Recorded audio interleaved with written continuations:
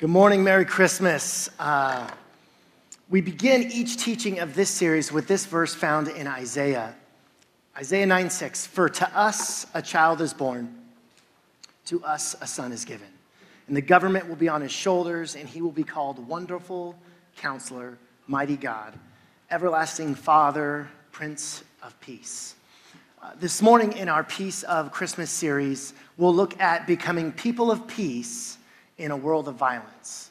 Since the year 3600 BC, the world has only known 292 years of peace.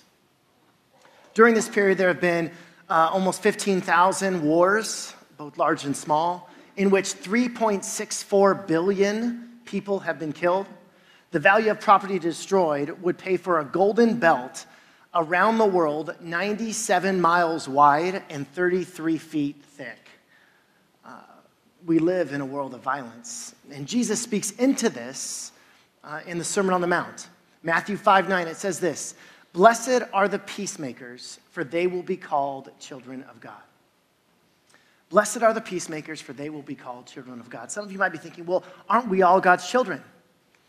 Well, yes, but what Jesus is saying here is something different. He's saying that people who are witnessing these Christians bring peace, they're going to call them children of God. It's like when I'm holding my daughter Ivy. Here's a picture of my daughter. And I'm walking through the mall or I'm walking through the grocery store. People will always stop, and strangers, just to try and talk to her and stuff, because she's the cutest thing they ever did see. And so as I'm holding her, people will start talking to her, and within that little conversation of this stranger and my 1.5-year-old, they will undoubtedly say something like, "You look just like your dad." Now, I mean, maybe, I think she looks a lot like mom, but this, "you look like your dad." The Bible says that peacemakers will be called children of God. It's because they resemble their father. There's a family resemblance to people who are making peace in our world and God. They resemble. There's a likeness to them. And so peacemakers do help alleviate violence, but not only violence, but all conflict.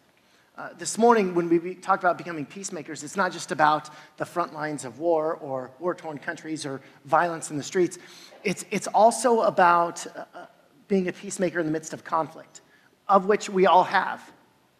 Are you a peacemaker or are you a pot stirrer? You know the phrase, right? Picture a pot of soup.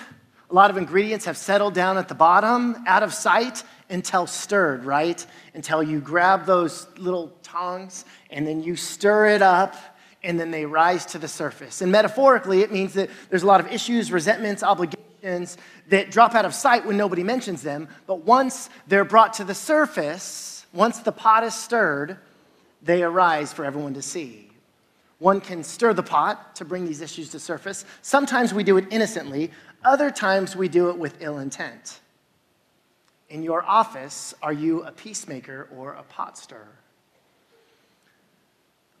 One of those de-escalates conflict, and the other one escalates conflict. In your family, are you a peacemaker or a pot stirrer? Do you enjoy seeing how people respond to other people's success or failure? Do you enjoy seeing that? You might be a pot stirrer. Do you often bring up sensitive issues in public to gauge people's responses? And then once you see their response, you go and tell other people about their response? You might be a pot stirrer. You see, becoming people of peace doesn't mean just helping de-escalate violence. It's also about de-escalating conflict. And so what is Jesus' strategy for us to become peacemakers, for they will be called children of God? Love.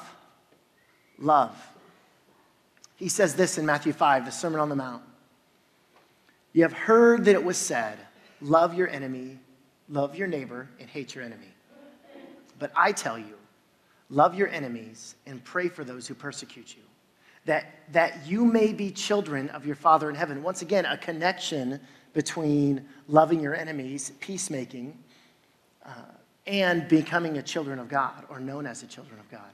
that you may be children of your Father in heaven. He causes his sun to rise on the evil and the good and sends rain on the righteous and the unrighteous. If you love those who love you, what reward will you get?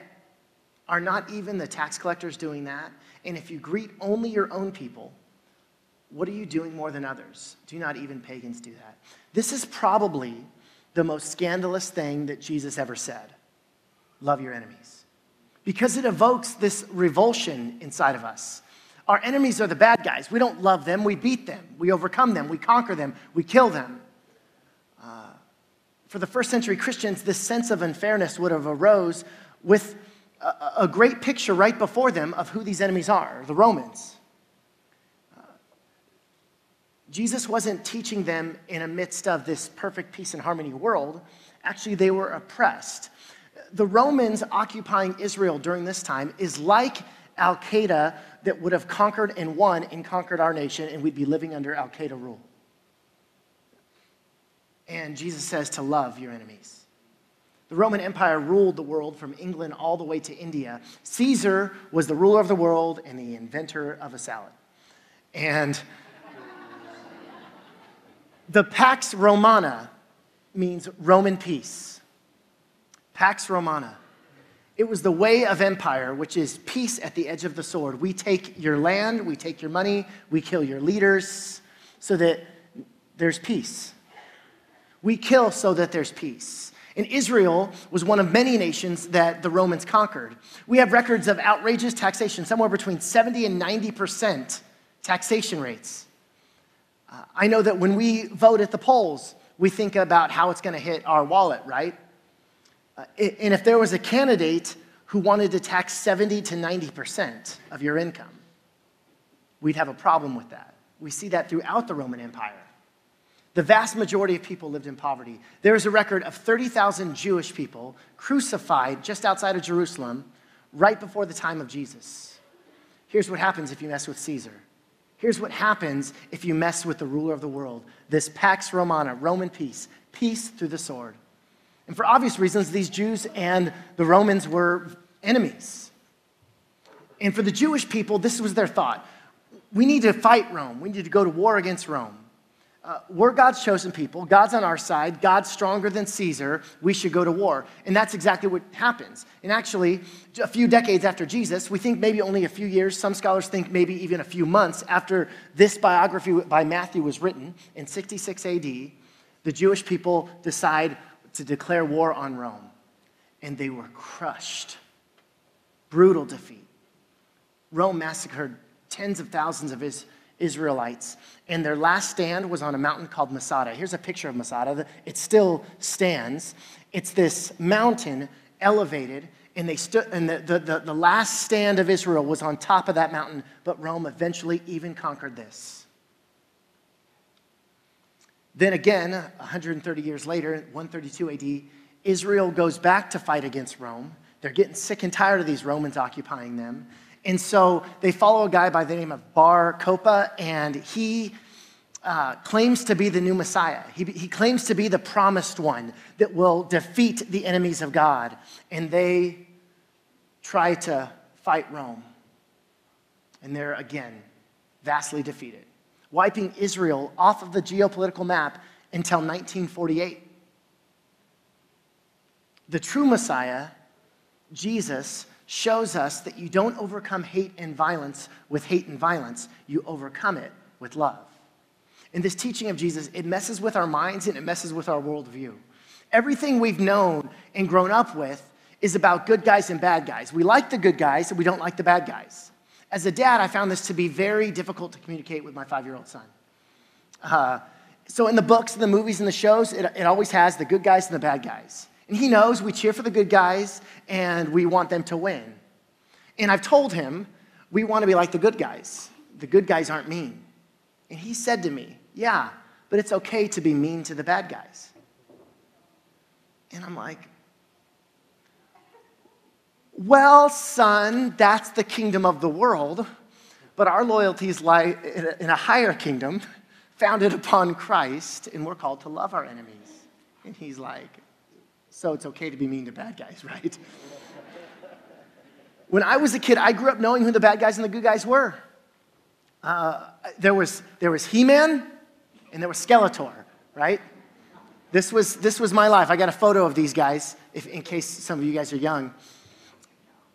Now. Photo will go now. It will go now.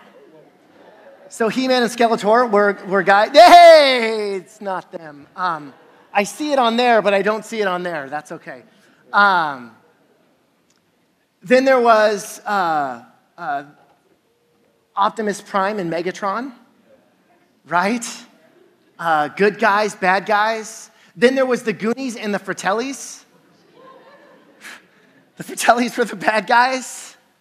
Then there was Star Wars. There was Luke, and there was Darth Vader. But in Star Wars, things kind of changed a bit, right? Because Empire Strikes Back, we find out that Darth Vader, this evil Sith Lord, is actually the father of Luke Skywalker. Now Darth Vader is a human being. He's somebody's dad. We humanize him. And then we find out in the end, in Return of the Jedi, spoiler alert, if you haven't seen it, 1984 called. But Luke refuses to use violence to kill Darth Vader. Instead, he overcomes him with good. And I thought that's my way into helping my son Dex understand that we're not always mean to the bad guys, that there's actually good within them. Jesus loved, and with his last dying breath on the cross, forgives the enemies who crucified him. It's a hard thing to teach. It's an even harder thing to live out. Stories told of a woman who wanted peace in the world and peace in her heart, but she was very frustrated. The world seemed to be falling apart. She would read all the papers and she would just get depressed. And so one day she decides to go shopping into the mall, and she picks a store at random and walks in, and surprised to find behind the counter was Jesus. She knew it was Jesus because of all the images she has seen growing up in Sunday school, all the paintings, the beard, the whole 9 yards. So she finally got the nerve to go up to him. She said, "Excuse me, are you Jesus?" And he goes, "I am," which I think is a clever answer for Jesus. And she says, "Well, do you work here?" And he says, "No, I own the store." And she says, "Okay, well, what do you sell here?" He says, "Everything. Feel free to walk up and down the aisles, make a list, see what you want, then come back and we'll see what we can come up for you." So she did just that. She walked up and down the aisles, and she saw a sign that said, "For sale, peace on earth. No more war, no hunger, no poverty, peace in families, no more drug use, harmony, clean water for children, careful use of resources." She wrote down the list furiously. She was so excited. By the time she got back to the counter, she had this long list. She walks up to Jesus, and she gives it to him. And he bent down behind the counter, picked out all sorts of things, and then he laid out these packets right on the counter. And she asked, "What are these?" And he goes, "These are seed packets. This is a catalog store." "You mean I don't get the finished product?" And he said, No, this is a place of dreams. You come and see what you like. You come and see what it could be like, and I give you the seeds. You plant the seeds, you go home, you nurture them, and you help them grow to the benefit of other people. She said, "Oh," and then she left the store without buying anything. Peace is something that must be nurtured for it to take root in our lives and in our world.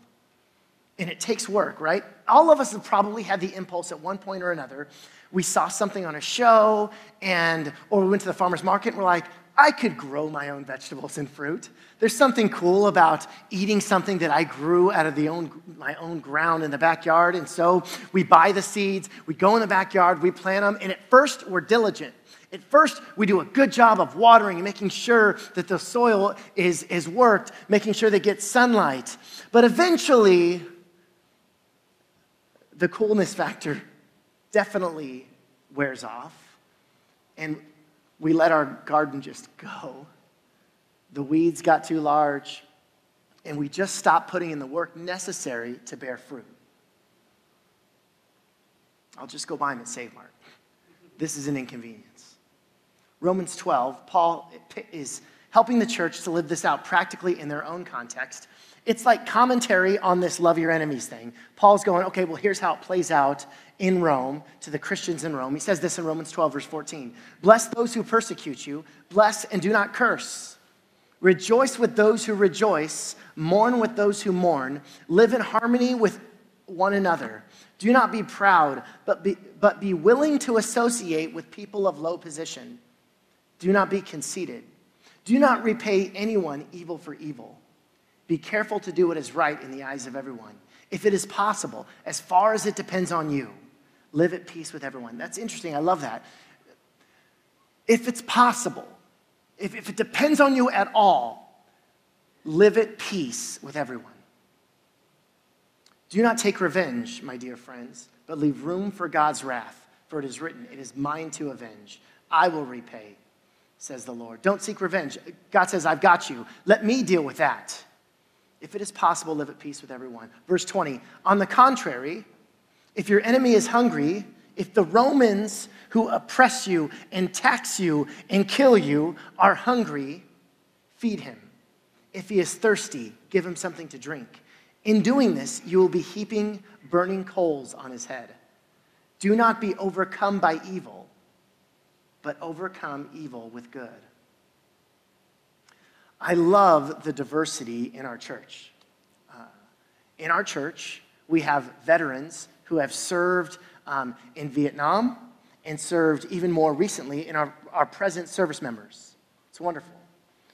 In our church, we also have people who have a different conviction, who were conscientious objectors when the draft was happening for Vietnam. And they enlisted in a different kind of service during that war. And in the 60s, if you were a conscientious objector, if you didn't believe in violence, often they would make you serve in very difficult contexts. They would put you in the most difficult and violent mental health facilities. They say, oh, you don't like violence? Well, let's see how you do in this extremely violent mental health facility. Back then, the orderlies would use violence when the patients would act out in extreme ways, when the patients attacked. But these Mennonites that now became orderlies refused to act in violence in return and instead began to love them. They wouldn't fight back. And guess what happened? The positive results on the patients were astounding. These Mennonites actually played a large role in transforming the policies and the practices of mental health facilities to this day because of their stand to not react in violence.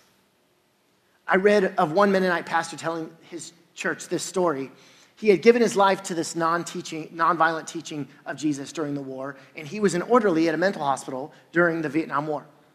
And speaking about his experience 50 years later, he said this. He tells the story of this amazing transformation in this incredibly violent place that became a place of peace and healing. And at the end of his sermon, he said this, I just think that when Jesus said, love your enemies, that means we shouldn't kill them. But I could be wrong. But I could be wrong? This guy has based his entire life and sacrificed countless things because of his conviction. And he says, I could be wrong. He nonchalantly says it, but I could be wrong. Even the way in which he held his convictions was nonviolent. Not only did he hold a nonviolent position in his head, but even the way in which he held his beliefs was nonviolent. And we can see this play out all the time. You turn on the radio, and it might be a Christian pastor speaking. And if you have no idea of Christianity and you just turn it on and hear it, you'd go, what's he so angry about? Right? The yelling, the vehemence in his voice. I think that the way in which we communicate the good news is actually a part of the good news. We cannot overcome evil with evil. We overcome it with good.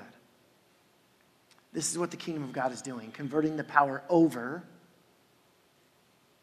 to a power under love.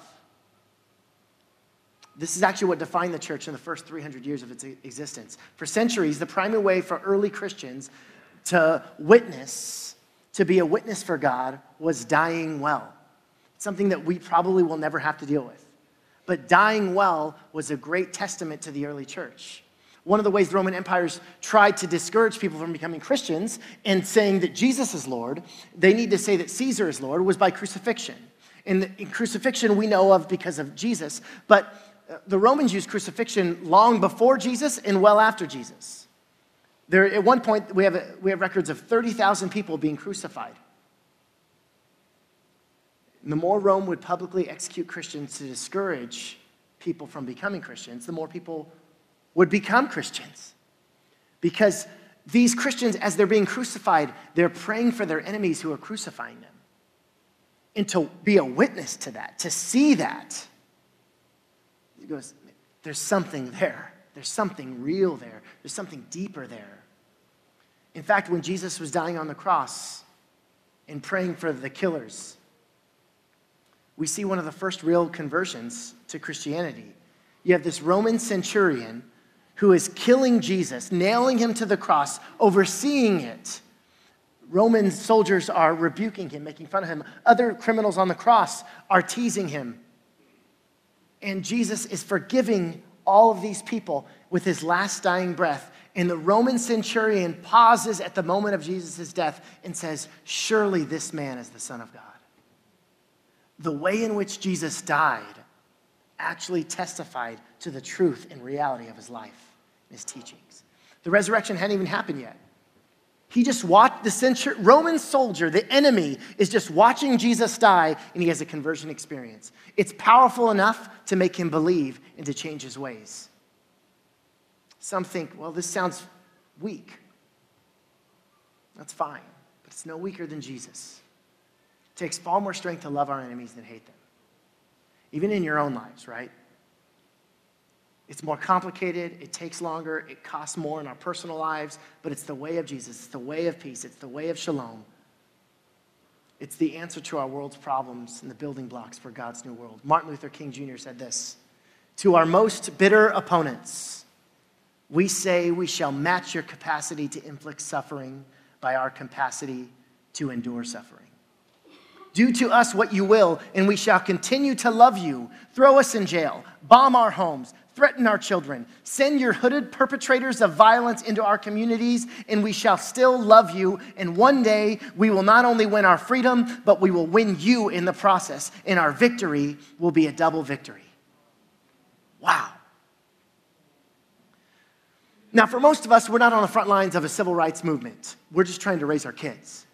We're not living in a war-torn country advocating for peace. We're just trying not to argue with our wife every day. But let me say this. You can be a bringer of peace and justice in our world. Here are two resources for you. Mennonite Central Committee, mcc.org, and also Peacemaking Team, ptc.org. These are two great organizations that are a great starting point for training and actually sending people into places of violence and injustice to be peacemakers in Jesus' name. Don't limit yourself and say, well, we're not in a war-torn country, so no. Blessed are the peacemakers, for they will be called children of God. Let's get real practical here. When I was growing up, I have a twin brother, and I have an older sister who's a year and a half older. And growing up together, talk about violence, right? We fought, right? We fought. Sometimes I was in the middle of all that conflict, and sometimes I was the one trying to help alleviate it. And I don't know who came up with it. Maybe it was me, maybe it was my brother or sister.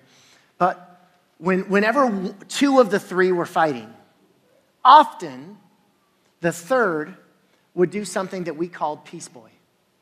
And Peace Boy, often played by myself, would insert myself into the situation and go, "Peace Boy, Peace Boy, Peace Boy, Peace Boy," and just do this. And it would make them laugh. And it would de-escalate the conflict. So mom and dad would never know. Now, I don't know if when I was Peace Boy, if I was just trying to avoid just my parents' wrath, maybe. Or if I was actually trying to bring wholeness and shalom amongst my siblings. I'm not sure, but regardless, when we said, "Peace Boy, and we got in between, it worked. I want to show you a video of a real-life Peace Boy. Maybe you've seen it online. Go ahead, play that clip. But in New York City, we have Snack Man. That's right, Snack Man to the rescue.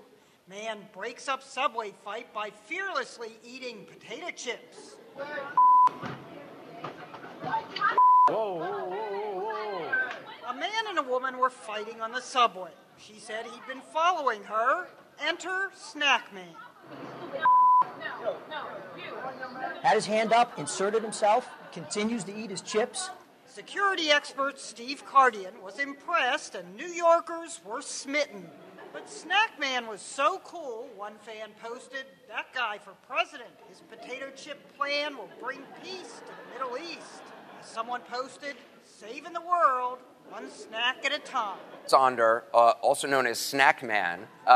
He joins me today. Charles, thanks for being here. I appreciate it. Thank you. So, now, I watch this video a lot, and it's amazing because these two people are basically fighting on the subway, and you just kind of nonchalantly walk and stand in between them. You don't say anything. Why'd you do it that way? Yeah, I mean, it looked like they were a couple that maybe didn't really want to hurt each other or hurt other people on the subway. And as soon as I saw the guy kick the girl in the stomach, I thought I should just step in. But it's interesting because you did it in a way that didn't escalate the situation. You know, you didn't get aggressive with either of them. What were you munching on? I mean, I had a stack of Pringles on top of some gummy bears also. Okay. Pringles is actually giving you a year's supply of Pringles. That's great. So, thank you very much. That's amazing. If he would have went in going, "Hey, knock it off," and stayed at the same level as the conflict, he probably would have escalated it. But he just inserts himself like a Peace Boy and just keeps eating his Pringles and gummy bears. We must be peacemakers and not pot stirrers. De-escalating the conflicts in our lives. De-escalating the conflicts in our office. We're called to be peacemakers in our world, and we're called to be peacemakers on social media. Is that too convicting? Because there's conflict there, right? You could stir that pot,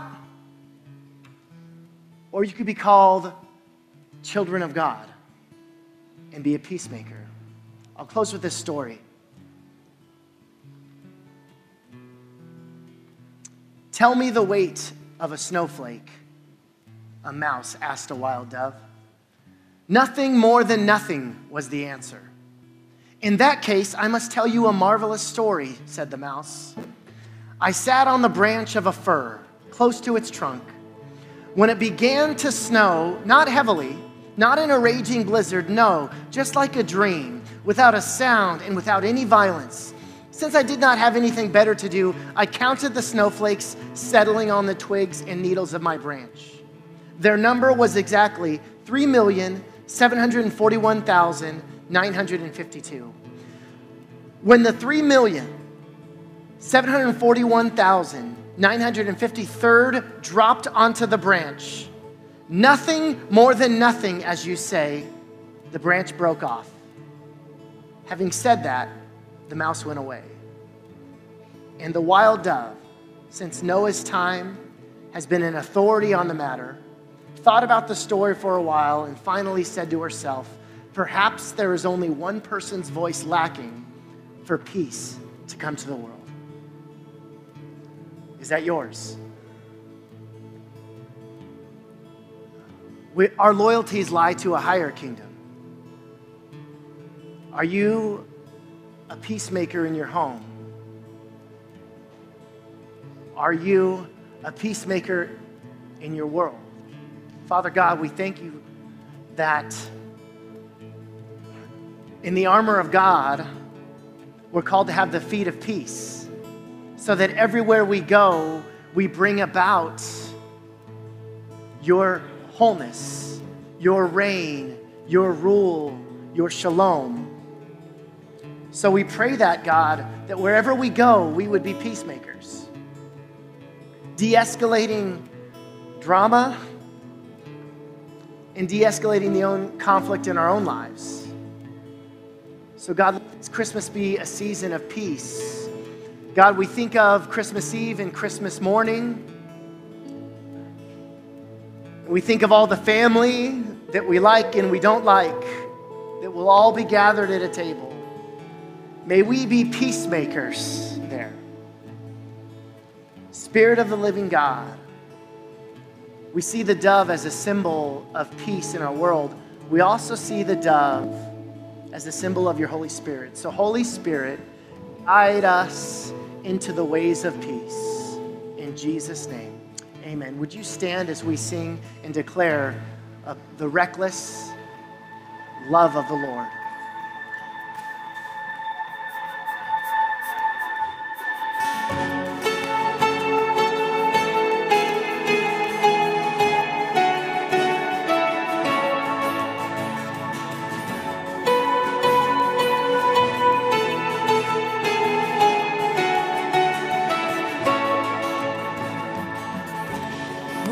Spoke a word, you were singing over me. You have been so, so good to me. Before I took a breath, you breathed your life in me. You have been so, so kind to me. And oh, the overwhelming, never-ending, reckless love of God. Oh, it chases me down, fights till I'm found, leaves the 99. I couldn't earn it, I don't deserve it. Still you gave yourself away. And oh, the overwhelming, never-ending, reckless love of God. Ooh.